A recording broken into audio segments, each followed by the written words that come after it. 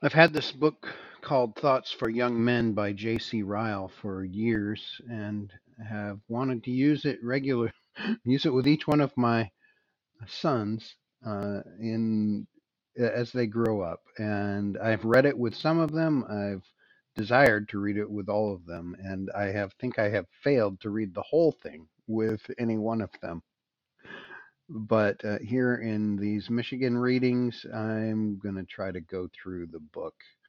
So, this is Thoughts for Young Men, Addressing the Greatest Challenges in a Young Man's Life by J.C. Ryle. Chapter 1, Reasons for Exhorting Young Men. What are the general reasons why young men need specific exhortation? I will mention several of them in order.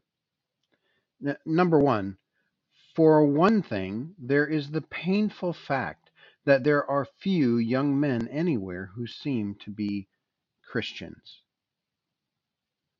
I speak without respect of persons. I say it for all, rich or poor, gentle or rough, educated or uneducated, in the city or in the country. It makes no difference. I shudder to think how few young men are led by the Spirit, how few are on that narrow road which leads to life, how few are setting their affections on things above, how few are taking up the cross and following Christ. I say all this with sorrow, but I believe, in God's sight, that I am saying nothing more than the truth. Young men, you form a large and most important class in the population of this country, but where and in what condition are your souls? Regardless of where we turn for an answer, the report will be one and the same. Let us ask any faithful minister of the gospel and note what he will tell us. How many unmarried young people can he remember who come to the Lord's Supper? Who are the most backward about the doctrines of salvation, the most irregular about Sunday services, the most difficult to draw to weekly Bible studies and prayer meetings, the most inattentive to whatever is being preached? Which part of his congregation fills him with the most anxiety? Who are the Reubens for whom he has the deepest searchings of heart? Who in his flock are the hardest to manage? Who require the most frequent warnings and rebukes? Who cause him the greatest uneasiness and sorrow? Who keep him most constantly in fear for their souls and seem the most hopeless? Depend on it, his answer will always be the young men. Let us ask the parents in any county throughout this land and see what they will generally say. Who in their families give them the most pain and trouble? Who need the most watchfulness and most often provoke and disappoint them? Who are the first to be led away from what is right and the last to remember cautions and good advice? Who are the most difficult to keep in order and limits? Who most frequently break out into open sin, disgrace the name they bear, make their friends unhappy, embitter the older relatives, and cause them to die with sorrow in their hearts? Depend on it, the answer will generally be the young men. Let us ask the judges and police officers and note what they will reply. Who goes to the nightclubs and bars the most?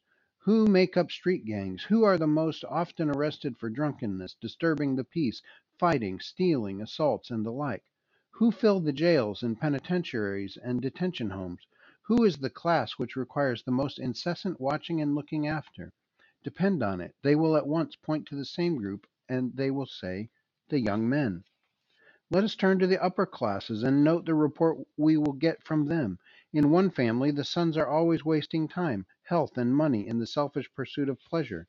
In another, the sons will follow no profession and fritter away the most precious years of their life in doing nothing. In another, they take up a profession as a mere form, but pay no attention to its duties. In another, they are always forming wrong connections, gambling, getting into debt, associating with bad companions, keeping their friends in a constant fever of anxiety. Note that rank and title and wealth and education do not prevent these things. Anxious fathers and heartbroken mothers and sorrowing sisters could tell sad stories about them if the truth were known. Many a family, with everything this world can give, numbers among its relatives some name that is never named, or only named with regret and shame. Some son, some brother, some cousin, some nephew who will have his own way and is a grief to all who know him. There is seldom a rich family which hasn't got more thorn in its side, some blot on its page of happiness, some constant source of pain and anxiety, and often, far too often, the true cause is the young men. What shall we say to these things? These are facts, plain facts, facts which meet us on every side, facts which cannot be denied. How dreadful this is! How dreadful the thought that every time I meet a young man, I meet one who is in all probability an enemy of God, traveling on the wide road which leads to hell, unfit for heaven. Surely, with such facts before me, will you not wonder that I exhort you? You must allow that there is good reason.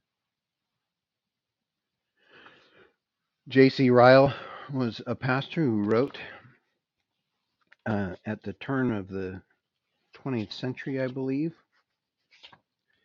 and had a pastor's heart. And so writes this volume exhorting young men uh, on how to direct their lives toward God. These are the desires that I have for my own sons.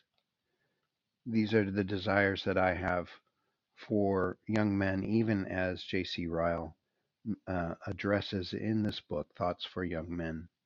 I trust as I go through this, it will encourage you. Hold on for the ride because sometimes it may feel like it is short on God's grace, but I must say it is full of God's grace. So stick with me as I read through some of the rest of this. In the next section, we'll cover another reason for exhorting young men.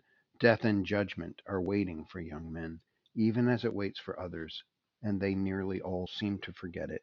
That will be coming next. Until then, love to my West Coast Wilsies.